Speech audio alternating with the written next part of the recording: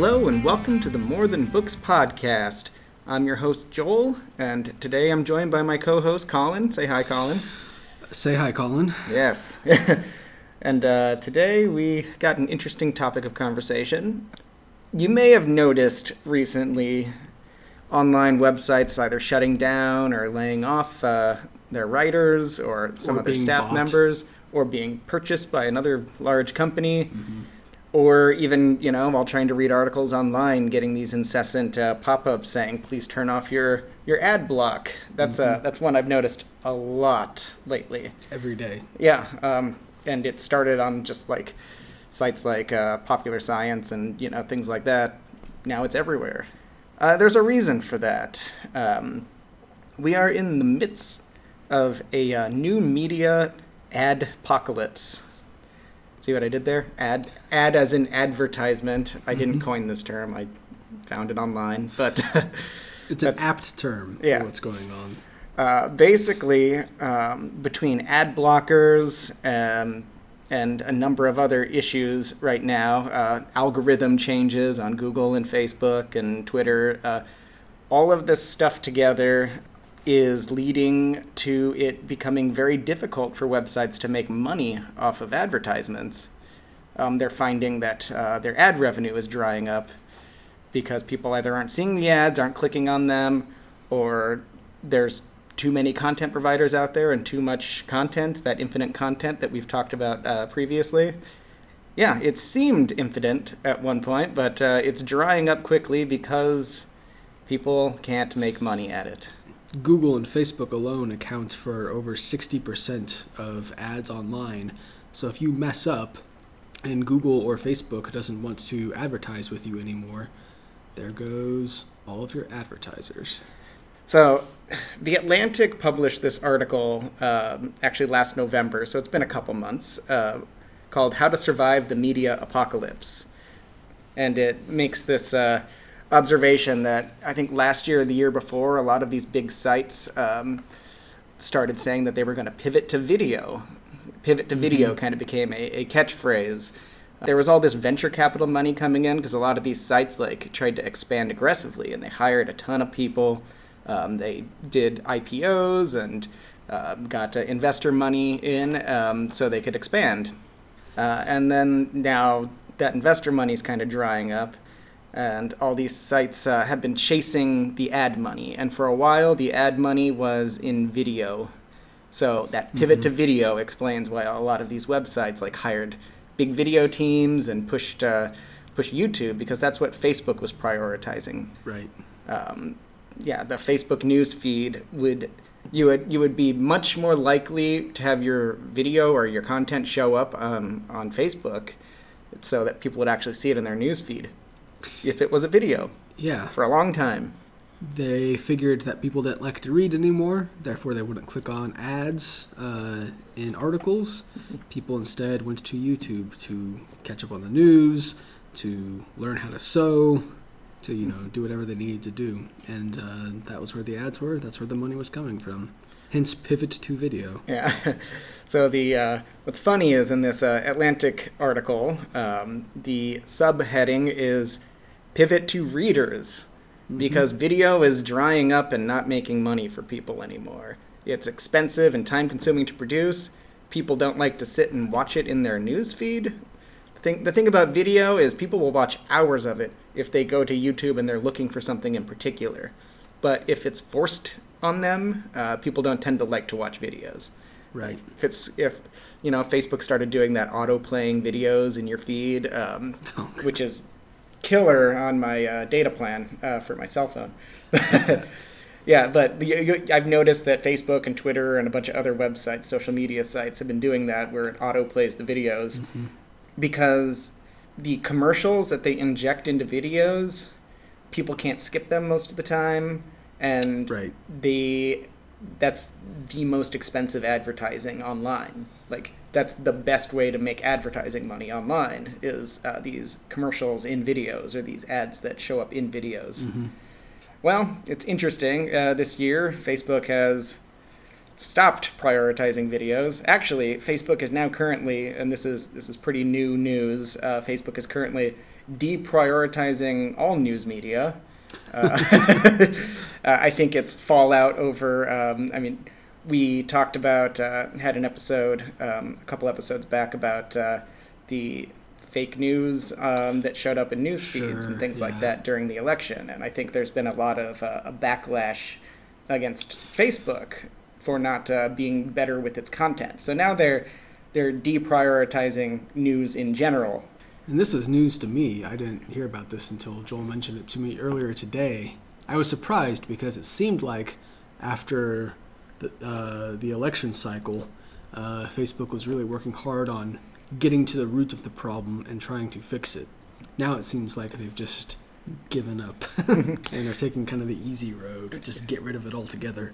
Yeah, so this was a New York Times article from last week, January 12th, said, Facebook is changing. What does that mean for your news feed? Facebook has overhauled how it ranks the posts, videos, and photos that appear in users' news feeds, introducing major changes designed to put what friends and family have to say first. Mm-hmm. So they're reprioritizing those personal conversations with people so that your friends and family's posts actually show up in the feed rather than corporate advertisements more often than not. Right. It's an interesting tactic because Facebook makes most of its money off advertising, and their stock has actually taken a hit.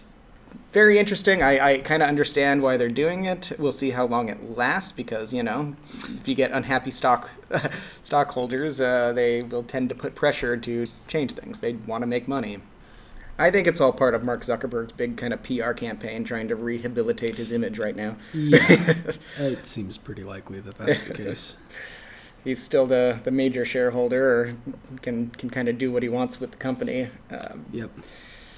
Yeah, but Facebook isn't the only, online behemoth making changes. Google is making a ton of changes right now. We mentioned YouTube changes. Mm-hmm. They've recently demonetized videos for people, unless you have a certain number of followers or people, and people watch a certain number of hours of your videos every month or something like that. Right. There's like a threshold you have to reach before you can make any money off your videos. Yes. I don't remember exactly what that threshold is. It's something like... I think it's like 1,000 followers is the minimum number of followers you need. Okay. See, I wanted to say it was like 1,000 views for a video to be monetized and then like 10,000 followers or something extreme like that, but I could be way wrong. So if you don't know how the YouTube economy works, basically people make videos, they put them on YouTube, they can decide if they want to have advertisements on their video. Of course, advertisements make YouTube money, which in turn makes Google money because Google owns YouTube. And then Google pays back money to the people that make the videos. Exactly. So for a little while, you might be kind of working for YouTube for free, basically, just making them money. And they will still take the cut of any money that you make. But at some point, once your videos start getting enough likes, start getting enough watches, once you are being followed enough, they will start giving you some of that money back as well. That's made from advertisements. But so Joel's talking about demonetization. So YouTube has made it harder for people to start making money on YouTube, but they've also tweaked their algorithm quite a bit to see what is considered to be offensive content that advertisers may not want to associate with.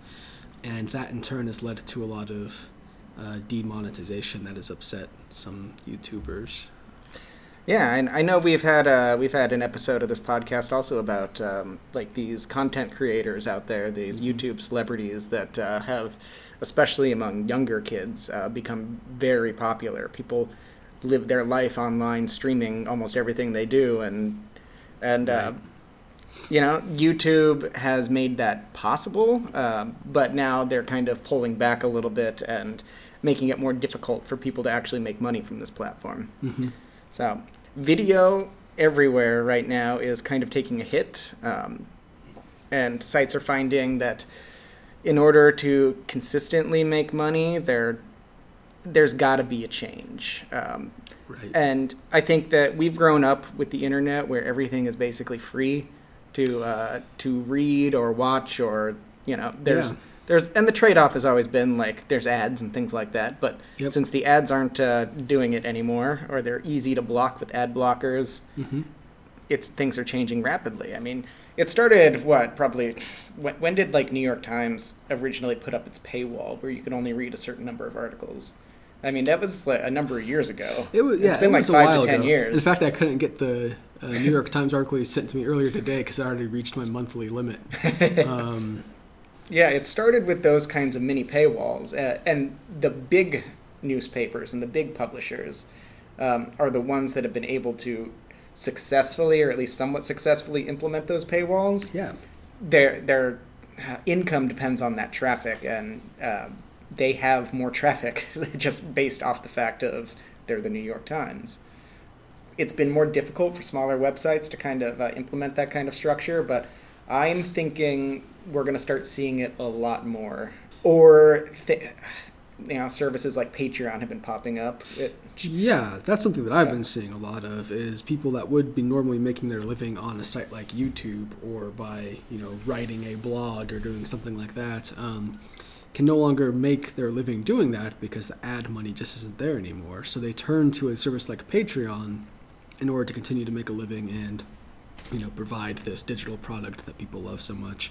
Patreon is, it's basically like a subscription service that you can just like throw, a certain amount of money to someone every month, and in turn they will continue to create content, which is usually freely available to everyone, but then there's usually little perks for subscribing. You get extra content, you get behind the scenes stuff, that sort of thing. Yeah, so I see that a lot. I've seen Patreon a lot lately, especially lately. Yes. A lot of YouTubers have been going to Patreon to try to supplement their YouTube income or replace it if possible.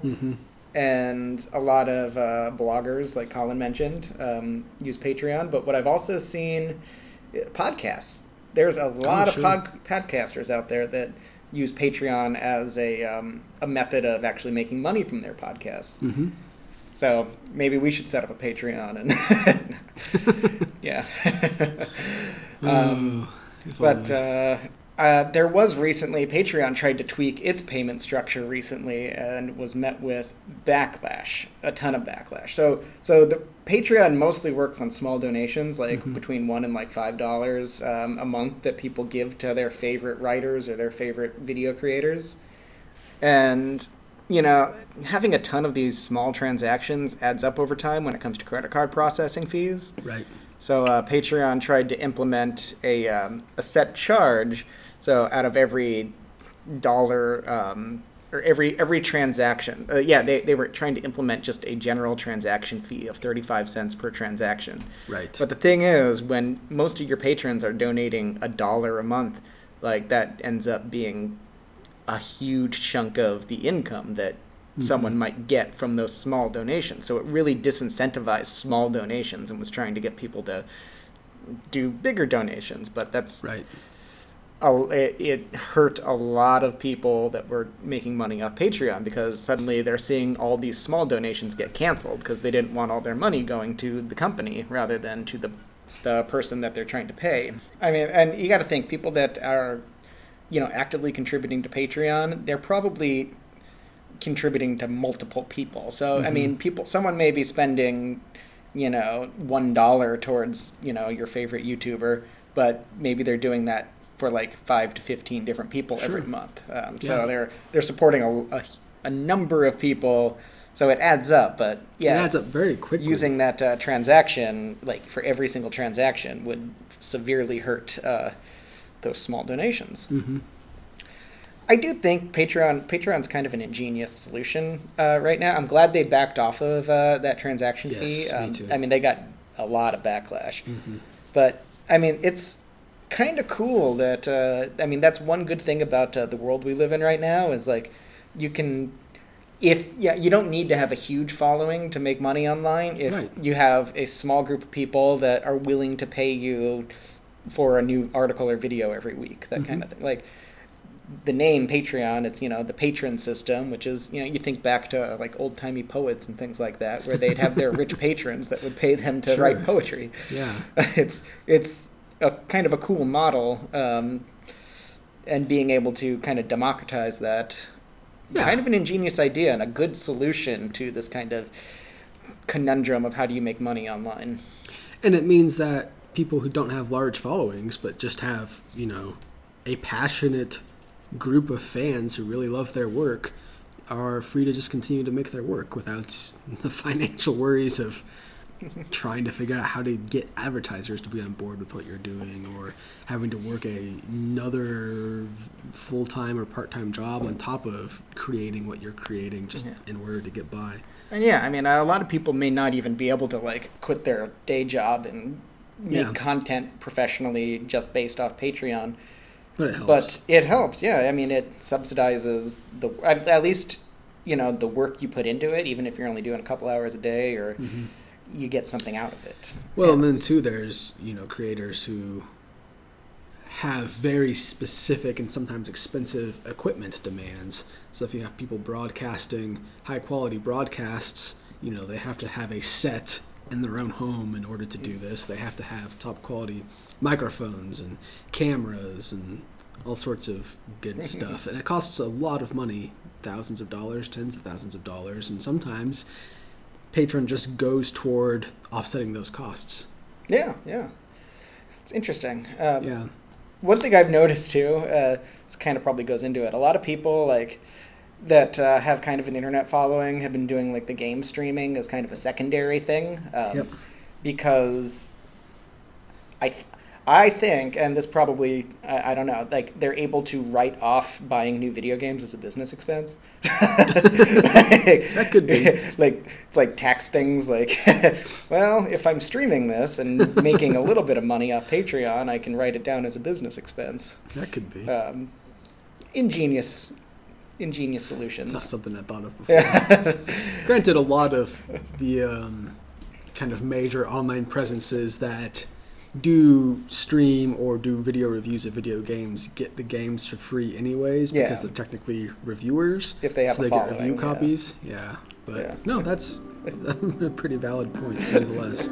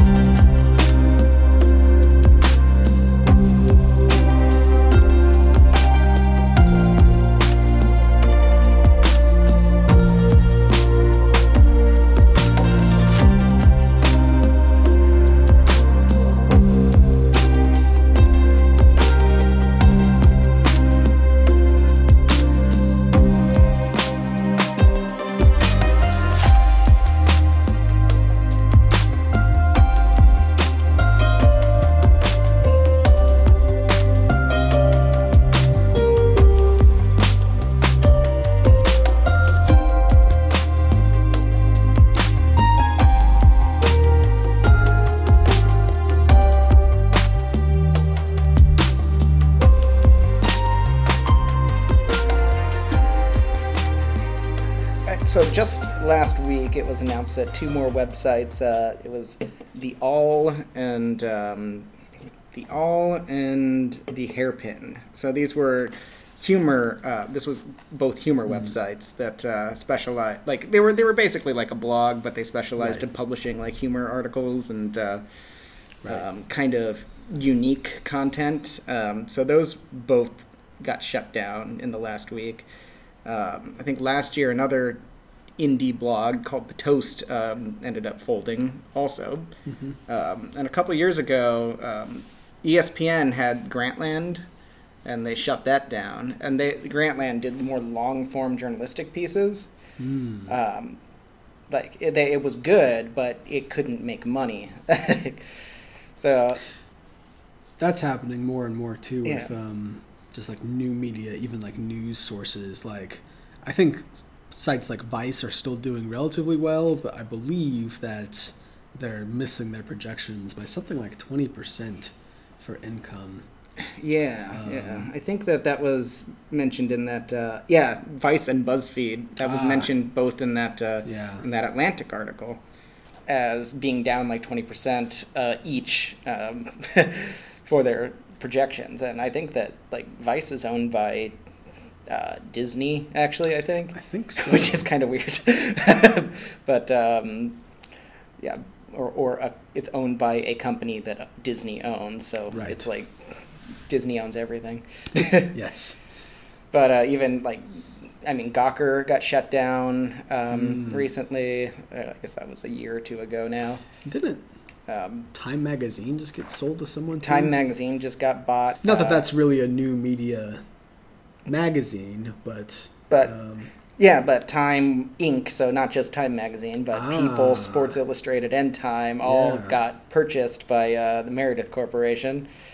It's not just digital media. I guess it is print media that's still having this issue too, which is weird because, like New York Times and Washington Post are both seeing subscriptions go through the roof right now just because of the crazy news cycle. But there's a lot of struggling entities out there, big and small. One of my favorite websites that I have been reading for years, Cracked.com, recently, within the last 2 months, let go their entire video team. And they were producing some pretty high quality YouTube videos. They had series on YouTube. Yeah, I've watched a few of them. Yeah. They're good, amusing, fun. Yeah. They have like pop culture shows, and they had like a joke news show, and then they do some scripted content too, like where actual storytelling. Right. And they were doing some pretty cool things with video.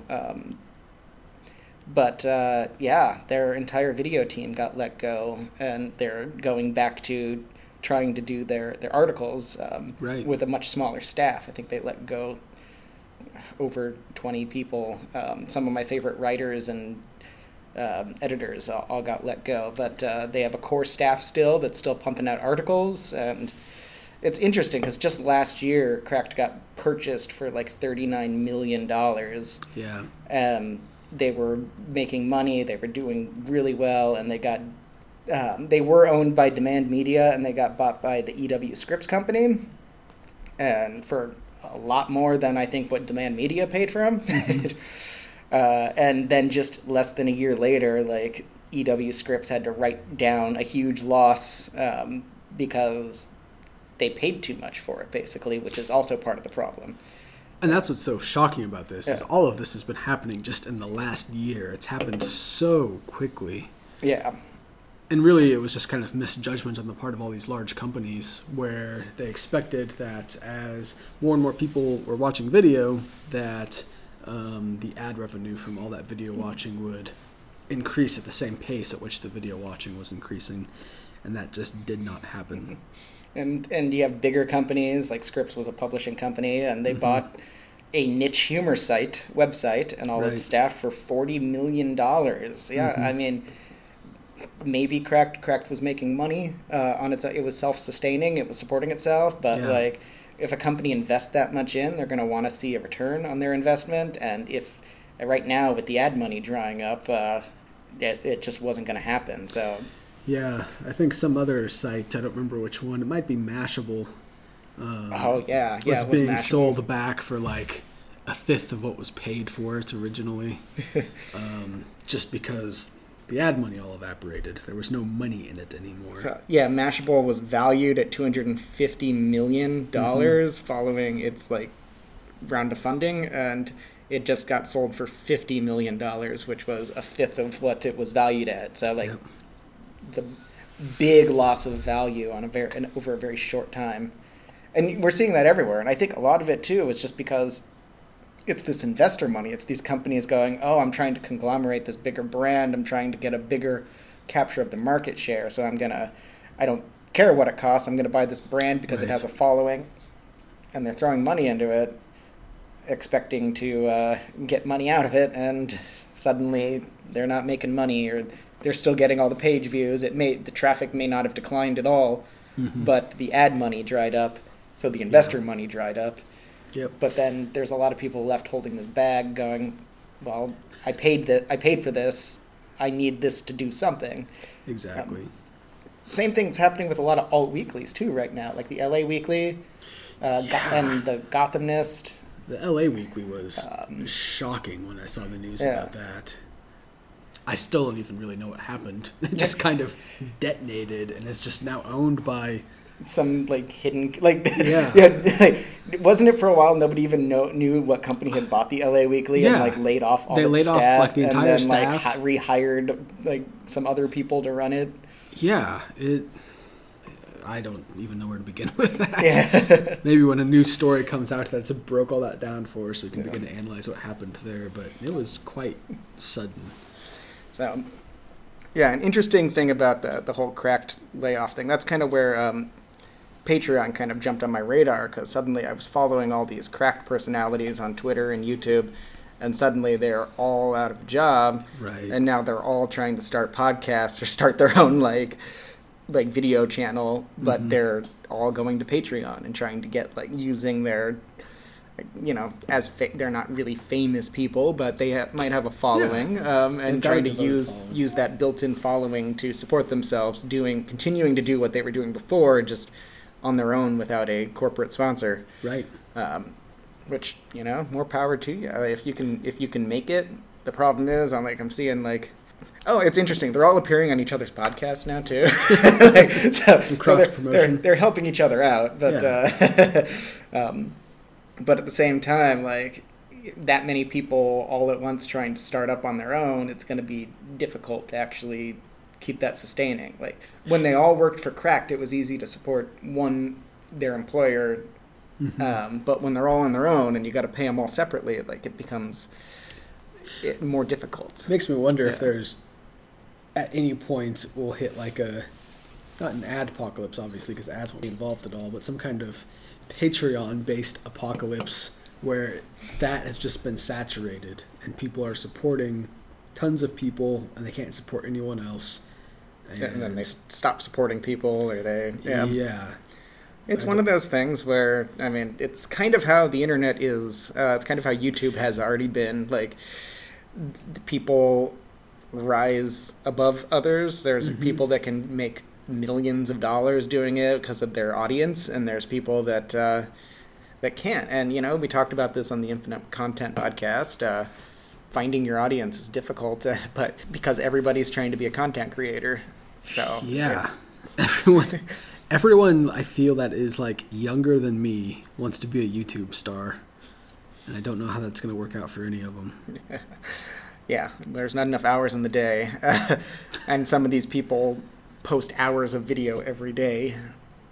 Yeah, I didn't bring the article with me. Get how anyone can live their life that way. Well, there was an article about the rampant mental health issues that are happening in like the YouTube and Twitch communities because they have to work all day, every day. They have to always be on. 12 to like 20 hours a day. Some of these guys get like 4 or 5 hours of sleep a night, if that.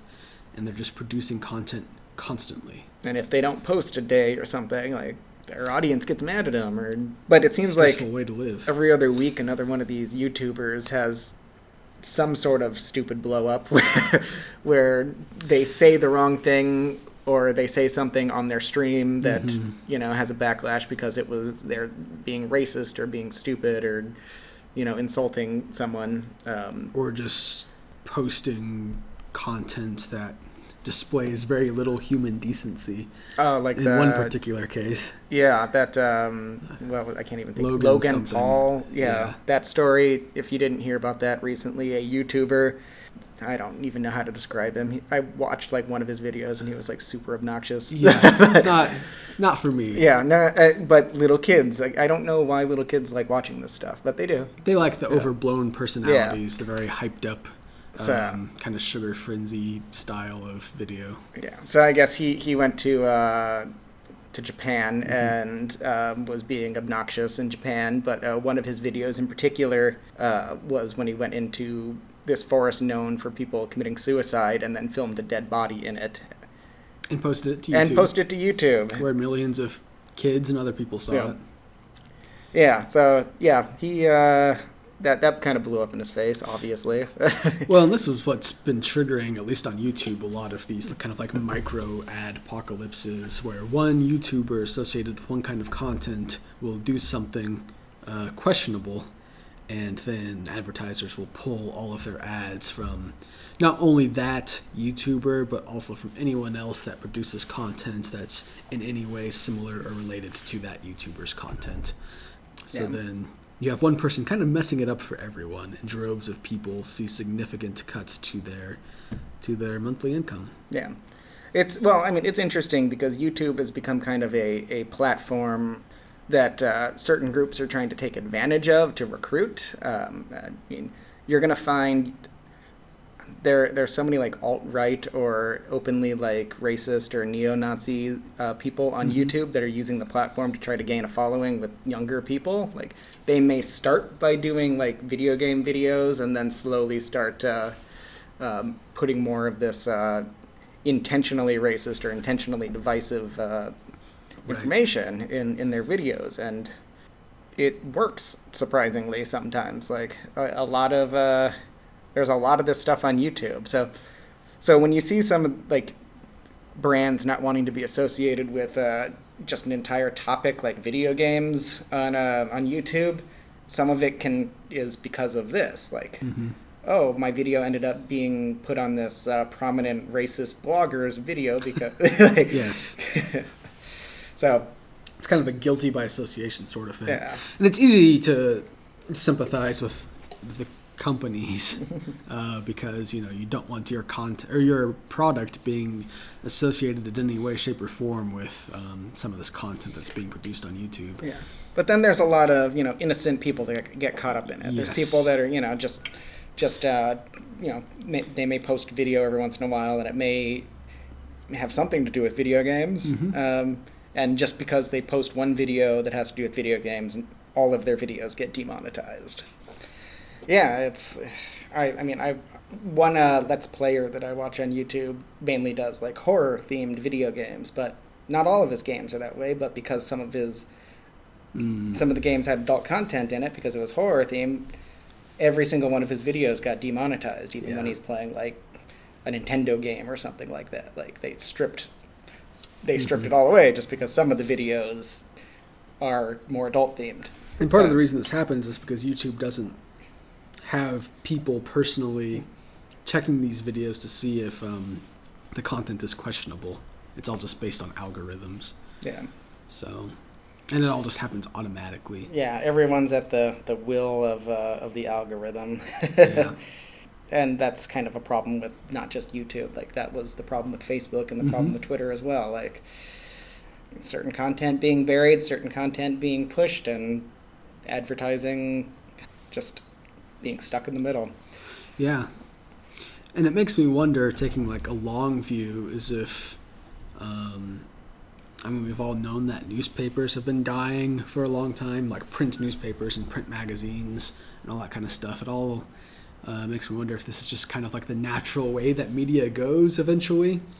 Something new comes along and is better than what came before, supposedly. And what came before dries up. What is new is great for a little while, and then it eventually, too, starts to have problems and can't make any money.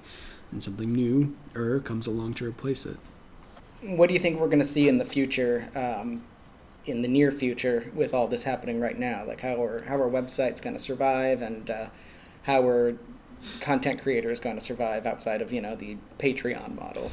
Well, I think for bigger companies, there's going to be a little bit of a culling where you're going to see a lot of companies that do sort of the same thing as one another kind of go away. There's so many supposedly like news sites that really just trade in memes and like clickbaity articles and all that kind of stuff that were valued for millions of dollars at one point, but because none of them are doing anything different and they're all just kind of copycatting one another, I think they're just going to go away. And one of the other things I've noticed recently is like all the news and politics sites that basically repost an article from someone else's, like from a mainstream source, yes, but then give it either a positive or negative like connotation, like in the headline. Like they like change the headline and it's like maybe rewrite the content, but it's the same story. It just like they are legitimately going either right wing or left wing with it and trying to like push a narrative. And Right. there's a ton of these sites right now. And they all kind of follow the same formula for doing this. Yeah. From the title all the way down through the content. Whereas if you just read the Washington Post or New York Times or CNN article that it was based off of, you'd get a much clearer picture. But by trying to frame it a certain way, it just kind of tries to up the outrage factor so it'll get shared more. Right. Which is why a lot of that stuff ended up being on Facebook a lot more.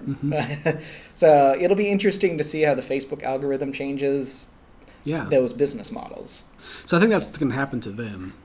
You'll probably have one or two survive, or more than one or two, but a small handful of what's out there currently survive just because they're doing it slightly better than anyone else.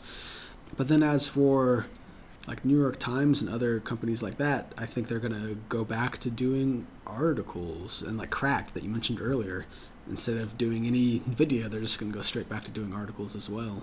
I think we're going to see a lot more subscription-based sources as well. Like, that's the thing. I have a feeling subscriptions are going to make a huge comeback online soon, and we're no longer going to be getting free content. I think a lot of sites are going to change, and if they change towards subscription models, and if they can't hack it, then they'll close. They'll go away. Yeah. It's already kind of that way now, where it seems like if I just go to like the general like Google News page, half the articles I click on, it either tells me to turn off my ad blocker so they can keep making their ad money, or it tells me to subscribe so that I can see all their content. I imagine by the end of this year, like 7 out of 10 articles I click on will be one of those two things, or both of them at the same time. I think we may see like a rise of the small blog again too, like people that are just doing it as a hobby rather than trying to actually make a living at it. And we're going to see a lot of those rehosting sites kind of go away. Yeah. There's going to be more of an investment in unique and original content and reporting. Right. Yeah. Hopefully. Yeah, hopefully. I mean, that would be good, right? Yeah.